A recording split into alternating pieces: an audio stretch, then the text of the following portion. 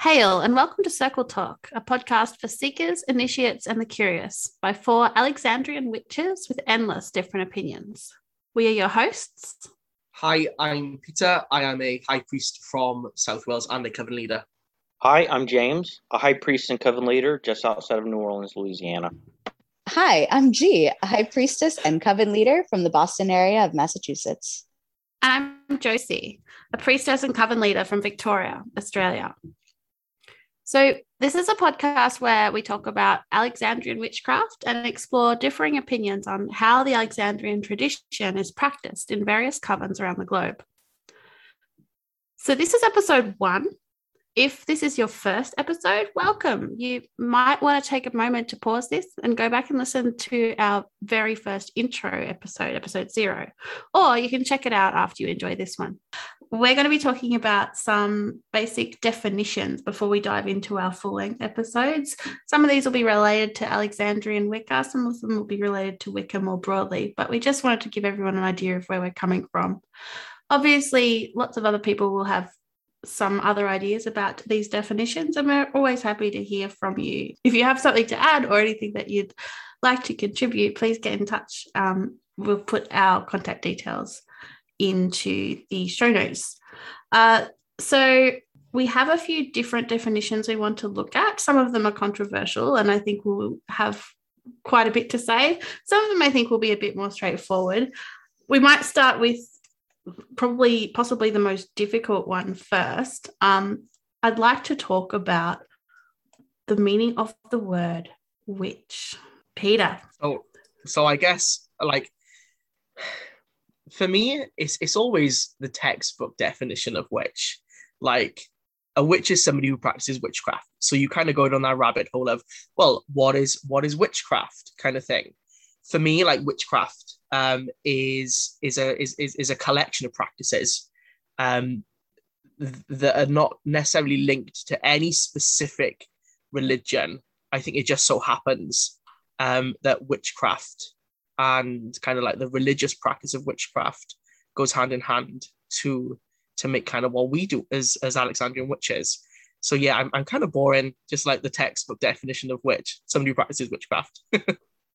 Well, Peter, I think you bring up a good point in that it's a craft. It's not just a set defined list of religious tenets or theology. It's an art. It's being able to shape and bend your practice. And that's where it really gets tricky, is when you start trying to define what the practice is. Right. But yeah, it's more difficult to define it beyond that. And it's why in the community you will get a lot of argument, in my opinion, over what it means. And you get the diehards are like, no, it's a religion. And other people are like, no, it's a spirituality, and so on and so forth. When really it's a practice. Yeah, I agree with that. And James, you said like shape and bend. And I think when I think about witchcraft, I think it's a very active practice. It can be internal or external, but just because there isn't something visible happening, right? It can be bells and smells and candles and rocks and massive undertakings, but it can also be internal work, but it's still action. Like witchcraft is when you are manipulating or working with energies, the universe, pick your poison in terms of terminology, but it's doing the work, taking the action to change something in the world around you. And I think witchcraft, because of our ability or belief that we can have an impact on our internal or external universe, tends to be more comfortable with the idea of change, or more open to change, or should be more open to change.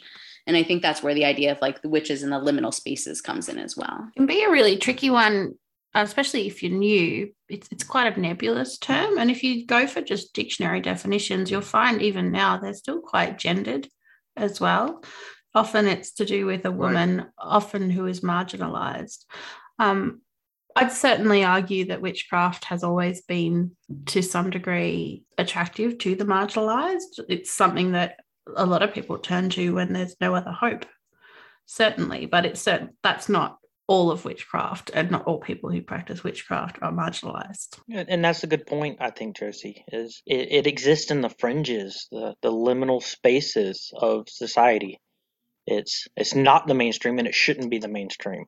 If it's going to be the Mm. wild, frenzy, passionate practice that we hold dear, it needs those things, and it can't do that if it's mainstream and the norm. Transformation is both deeply personal and, because we work with covens, deeply intimate, right? And so the transformative nature of witchcraft, both from the perspective of a marginalized population who wants to harness witchcraft to take back something that they feel has been taken away from them, or for the individual who really needs to feel like they're empowering some aspect of themselves or their lives, that can't be mainstream because it requires, I think, either a level of introspection or a level of sharing that can't really be global. I think, yeah, but like witchcraft gives you that power back, and not everybody is comfortable with that.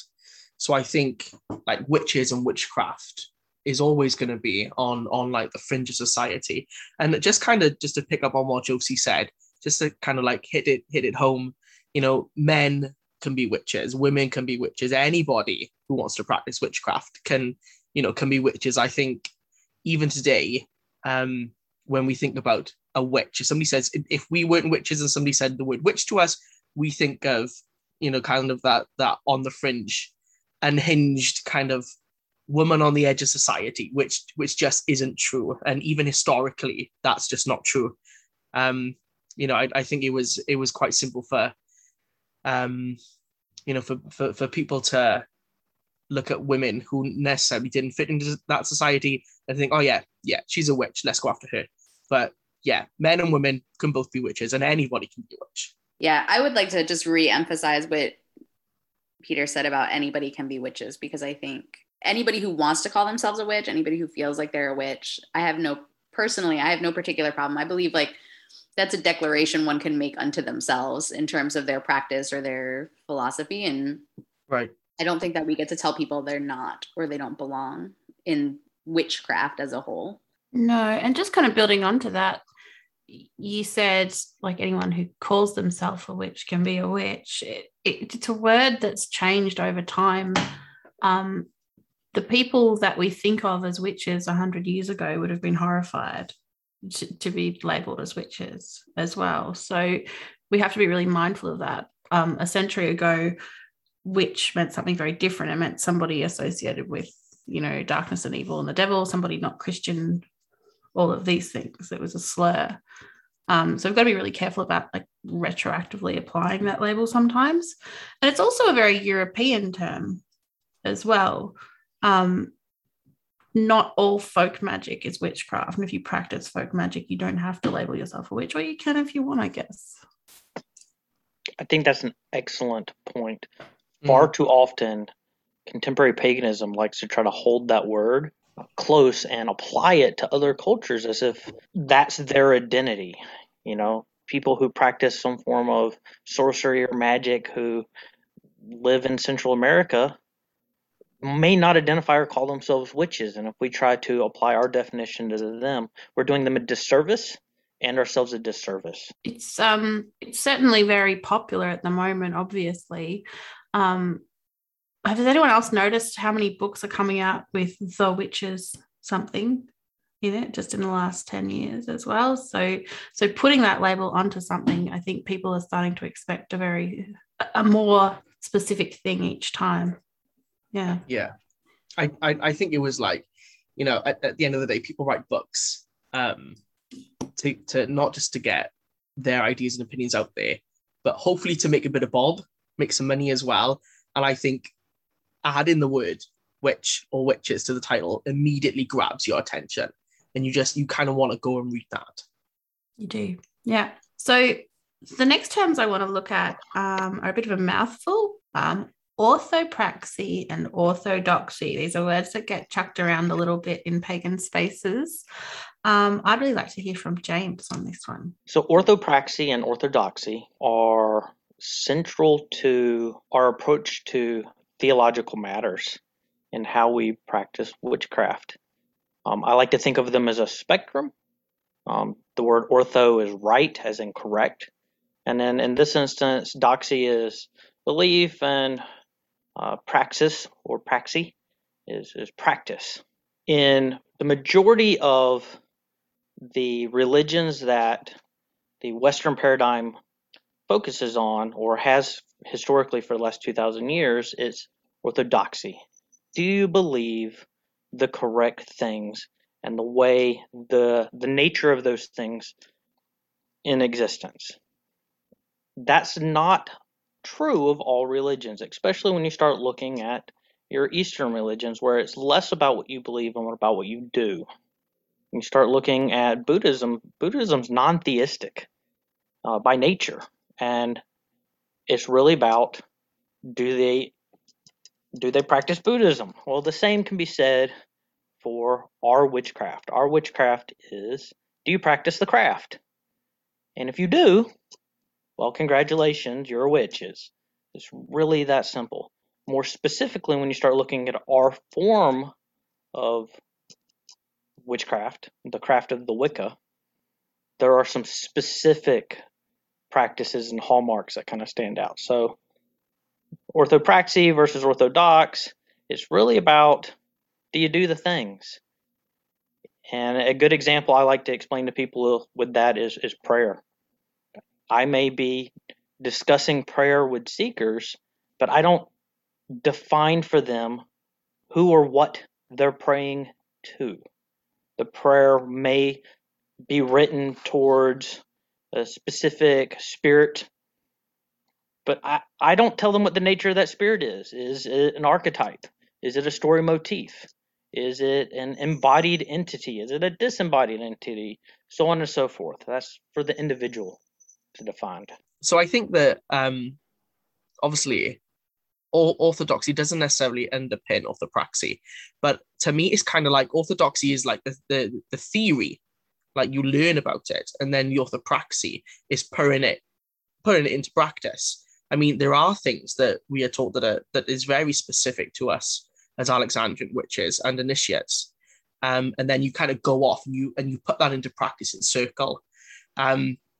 But yeah, I would agree, just like James, that it's almost a spectrum, and most of the time it's not necessarily always about the orthodoxy, but the actual doing, the practice of it, the orthopraxy. I think that's an interesting point that I hadn't really previously thought of, is the idea that orthodoxy underpins the practice, because there are things I guess you do kind of have to, like, you have to agree if you're practicing witchcraft or if you're doing Wicca that we can manipulate energy, whatever energy is, like in some way, right? Or that you can affect change. Like you have to believe that you can affect change in order to do the work, which is really interesting because that's not normally what I think of when I think about orthodoxy. On the other hand, I've met people who are like, I do ritual, it works. I don't know why it works. It just does. And that's good enough for me. And I'm like, well, then that's good enough for me too. I don't really need you to agree with like my beliefs on why it works, or for you to know why it works. I think knowing it works is like half the battle. So there's a book I read 10 years or so ago called Not All Gods Are One. It's a social science book talking about comparative religion. And in that, I believe it's in the introduction, the author says, practice begets belief. And when I think about the relationship with orthopraxy and orthodoxy, I like to think that we all have the same practice or thereabouts. And the reason we have a family resemblance and belief, although not necessarily the same belief, is because it's born from that same well. Pet theory. That's fascinating. Yeah, that definitely holds up. Great, thank you. Our next definition is an acronym, BTW. We see that a lot in online spaces. It can stand for sort of two different things, and that's two things I kind of want to touch on. So the B is usually for British. So it's either for British traditional witchcraft or for British traditional Wicca. So when we're talking about British traditional Wicca, what we're mostly talking about are very specific traditions of Wicca. So this isn't eclectic Wicca. This is Wicca that has come from Britain, from the likes of Gerald Gardner or from Alexander's, people like that. It is lineaged, which we're going to talk about in a moment, but it essentially means that the members of this tradition can follow their line back to these people. So this is what really differentiates it from more eclectic forms of Wicca that, you know, anybody can pick up and kind of label themselves as. This is more of a closed tradition in that it's something that you need to be initiated into by a member of that tradition. Yeah, I mean, I think with the availability of so many books written from, you know, we're going to be hard pressed these days to not find books that have not been influenced by Wicca that came from the UK. You know, there are lots of books that even say that, oh, you know, yes, this is original practice, but kind of when you drill down into it, most of the times there's a bit of a flavor. But like, I think a lot of people might get into the misunderstanding that initiatory Wicca, kind of like what Josie is saying, like closed Wicca, is still around. It still exists. You know, yes, you can go to, you can get any books from Amazon these days. You know, you can go into any of your local libraries, pick up lots and lots of books about Wicca or witchcraft, and then start practicing. But, you know, coven work and lineage covens, you know, still do exist. And you know, there is that difference between what you can get from the public side to what you get after you're initiated. So when I think about BTW, British Traditional Wicca, versus BTW, British Traditional Witchcraft, well, they're both from Britain. But when I look at of the Wicca, it's this specific lineage craft that originates in the New Forest region, as opposed to other parts of the British Isles. And that's an important distinction in that when we talk about our craft, it's both. It's both forms of BTW, but not all forms of BTW are both. And just like not all forms of witchcraft are of the Wicca, and that is okay. Every Wiccan is a witch, but not every witch is a Wiccan. Love that. That's an oldie but a goodie. Yeah. When we talk about the other W, British Traditional Witchcraft, this is often referring to more of the sort of some of the folk magics that have come out of Britain and the British Isles, some of the more traditional craft as well. So authors like and practitioners like Gemma Gary and some of the work that she's doing, some of the Troy Books crowd, this is British Traditional Witchcraft as opposed to British Traditional Wicca. They've come from different places, and they look quite different as well. So that can also come under that BTW umbrella, depending on often who you're talking to. The thing that people fail to remember when they're talking about it, or I believe they fail to remember, is the British Isles is a multitude of cultures and peoples and languages. It's not just one little corner. It's not English witchcraft, which is going to look different from Irish witchcraft and Cornish witchcraft and so on and so forth. And Welsh witchcraft. Had to get that in there. I left that one out just for you. Yeah, thank you. All right. Our next set of definitions are to do with traditions specifically. So we're going to drill down a little deeper now.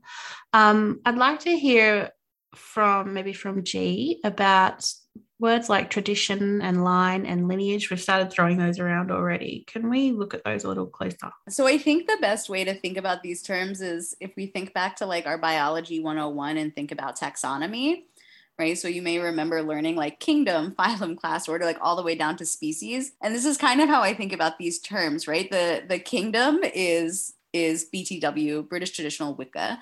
And then the next level down is the traditions within British Traditional Wicca. And so tradition, of course, is something that you do and you pass on through generations and that you shared practices that sort of follow throughout time. And within British Traditional Wicca, the two main ones are Gardnerian and Alexandrian, with Gardnerian being like the OG. And generally speaking, Gardnerians and Alexandrians universally acknowledge that both of those traditions fall under the British traditional Wicca umbrella. There are also other traditions that some people can agree fall under the British traditional Wicca umbrella, and some people do not agree. And so there's like, because we cannot agree on anything, there's some controversy here. But generally speaking, going back to that BTW definition, traditions that come out of the New Forest area and then evolved into these specific Alexandrian Gardnerian traditions, and then some of the others as well, depending on who you talk to. Then within those traditions, there are different lines or families. So sometimes people will say, I am from this line or I am from that line. And so a line is just a branch of that tree. So like off of the branch of the Alexandrian tree, I'm mixing a lot of metaphors in here. I'm sure we can all keep up. Off of the branch of the Alexandrian tree, you have various lines from sometimes geographic areas. Sometimes they're named after individuals who made some small changes to the practice, or who just were so prolific that they had so many covens formed down line of them that we sort of have given them their own line name. The differences between lines can be large or small. It kind of depends on who you talk to, but it's just another way of sort of isolating where one comes from. And so we sometimes talk in family terms, right? So I just want to be clear about that when people say line and people say family, often they are using them interchangeably. I will talk about like my mother coven, which is the coven that I was initiated into, or my grandparent coven, my grandmother coven, which is the coven that my high priestess came out of. So we do talk about each other in family terms. And then I would say like coven is the most specific part of that. So all the way down at the very bottom of the funnel, we've got coven, which is a small group of witches or Wiccans who practice together. And that is the group into which a person gets their training and gets initiated into Wicca. So again, like at the very top, we have British traditional Wicca, BTW. And then the next level down is the different traditions of British traditional Wicca. And then each tradition sometimes has different lines or different families within there. And within the lines or families, you have multiple covens who are practicing that tradition. I think there's a small distinction I want to add to this when we think about tradition versus line versus coven. I know in conversation earlier, it kind of mentioned it being kind of like three legs on an altar, but really when you look at it, the coven is the vehicle through which we experience the practice of the Wicca. It's the most important unit. It's that which you're joining. You become Alexandrian as a byproduct of the fact that you joined a specific coven. And so, personal opinion, the coven is the most important of the three. And although I find talk on specific lines and groupings mildly interesting, it's really all about the coven first. Yeah, absolutely. Your regular practice happens with your coven. So that is your home base, as it were. That is like where your practice and where, often the most intimate and close work is happening. Agreed. I just like to point out for any seekers who are listening that when you come seeking, you're seeking the coven. It's less seeking the tradition. You come and I'm going to ask you why you want to join us. And when I say us, I'm not saying why do you want to join the Alexandrian tradition. I may expect someone have a bit of knowledge there or have done a little bit of reading, and we're going to discuss that. But specifically, why are you looking at this coven? That's what I think is important. But no, I don't disagree with anything you said. I think a lot of it as well, it comes down to like availability. Like if you are in a place that has lots and lots and lots of different traditions, different covens that practice whatever they practice, you're gonna there's more scope for you to join whatever you really want. But if you're in a place that doesn't have, number one, many covens, then, I think that limits what you can do. Where I live, I think there are maybe a handful at the most that practice Gardnerian witchcraft or Alexandrian witchcraft. But for me, the most local, the most close was Alexandrian. So kind of I went for the tradition, but also loved the people. So I think for me they kind of marry up. But I think a lot of it comes down to like availability as well. Now, this feeds really well into our next definition. Before we can go any further with our episodes, we really need to look at what we mean when we're talking about Alexandrian Wicca, or what it means to be an initiate. Peter, this is a good one for you. So we talk a lot about Gardnerian witchcraft, Alexandrian witchcraft.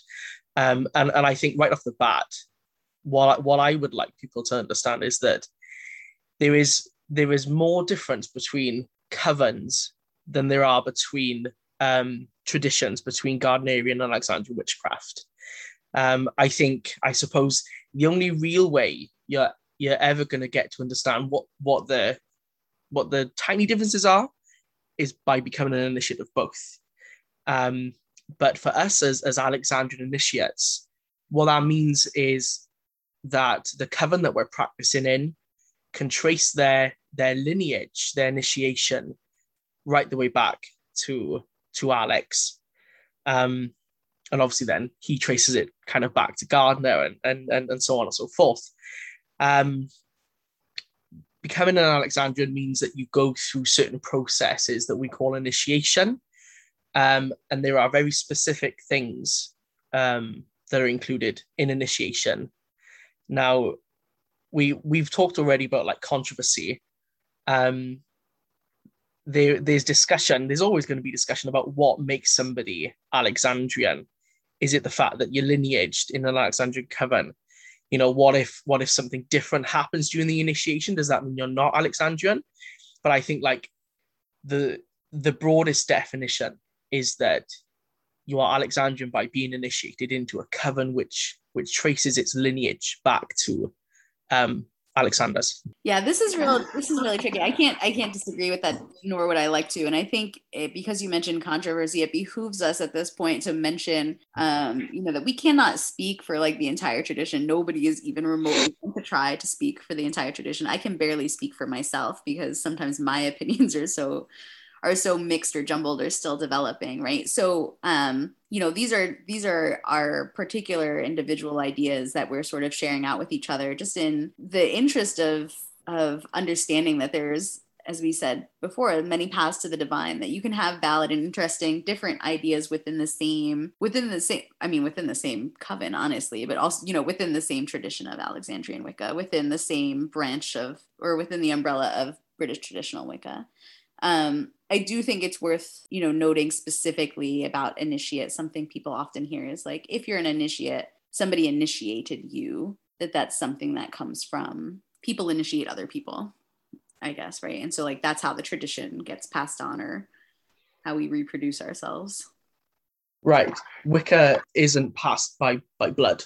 It's passed through a process, something that's done to you, I think there's an interesting split in definitions here, in that when you look at initiation from a contemporary pagan kind of viewpoint, depending on who's talking, we mean different things. Sometimes we're talking about it's a new beginning. Sometimes we're talking about it being membership in a group. If you have a ceremonial background, you talk about being initiated into a specific sphere of influence. Maybe we're talking about those aha moments in life, or being introduced to the unseen host. And so the list just goes on. And sometimes we mean more than one of these at a time. And so you just really have to pay attention to the context of what the speaker means. And in regards to the Alexandrian tradition, we do all of these. Not always at the same time, but it's important for, I think, seekers to realize that when we are saying Alexandrian initiates who have been initiated, we're saying you've been made a member of. But it was also a new beginning at the time. We introduced you to the sphere of the Alexandrian tradition. Hopefully you had some aha moments, and, well, a whole bit about the seen and unseen host. I think that kind of brings us back to, like, endless opinions. Yes, I love endless opinions. I think it's also worth mentioning here that even though Alexandrian Wicca is a tradition, our covens are all autonomous. So they might look slightly different from coven to coven, depending on what happens. There are some core things that might make a coven Alexandrian, but like the most core thing is that you can trace your lineage back to Alexander's. That seems to be the main one. Apart from that, things might change a little bit. I think it's also worth mentioning that when you are an initiate of a particular tradition, whether it's Alexandrian, Gardnerian, whatever, that is a title of significance within that tradition. It doesn't sort of flow over into the rest of pagandom. Being an initiate doesn't make you sort of better than other people who are not. Say it again, Josie. Okay. So I'm sorry, you mic dropped, so we're just also agreeing. Bye. All right. The last definition that I thought we could talk about before we finish up this mini-sode was just about priesthood and what we're meaning when we're talking about that. I think we've wandered into episode territory at this point. We have. Yeah, mini-sode is gone, guys. Yeah. We can redo the introduction and leave it'll be all right. So they know. Episode 1, definitions. Yes. Yeah, I'm gonna start because I'm gonna be very simple, which is that I think that within the context of British traditional Wicca, priesthood means being a member of the priesthood means serving the gods, and I personally believe to some extent the tradition. I also think outside of the context of British traditional Wicca, priesthood often means to provide service to the community and to laity, and I think that there are people who feel called to do that who are Wiccan priests, priestesses, etc. But I think that, or who are members of the Wiccan priesthood, who feel called to do that work, but not everyone within BTW does, and that's okay. Those are sort of two separate branches. But service to gods and service to in some part, the tradition. Yeah, the work to the gods, or the work of the gods, is what we do, and that means we specialize in what that work means and that practice, that craft. But it doesn't always mean it's a ministry, which often gets confused. I may sit in council as a friend with other coven mates, but I'm not their minister. I'm not their counselor. I'm a priest, but I'm a priest in practice. Yeah, I agree with that, and I think, for me, priesthood as well is about leadership. It's making sure that you have enough information, kind of like the right theory and the right practice in order to pass this tradition on to the next generation, of witches who want to become initiated within our tradition. So yeah, for me, there's that side of leadership as well. Very good. Thank you. Well, I think we're going to leave it there for today with our definitions. The uniqueness of these two first episodes was to kind of orientate people before we really delve in and start talking about our experiences in Alexandrian Wicca and in witchcraft spaces more broadly. So we've spoken about what a witch is. We've spoken about orthopraxy and orthodoxy, British traditional Wicca, what it means to be in a tradition, and more specifically, the Alexandrian tradition. And I hope we've given you a bit of insight there. If you've got anything that you think you'd like to hear about, or even anything to add, you can look us up in the show notes. We've got some contact info there. So until we see you again, merry meet, merry part, and merry meet again.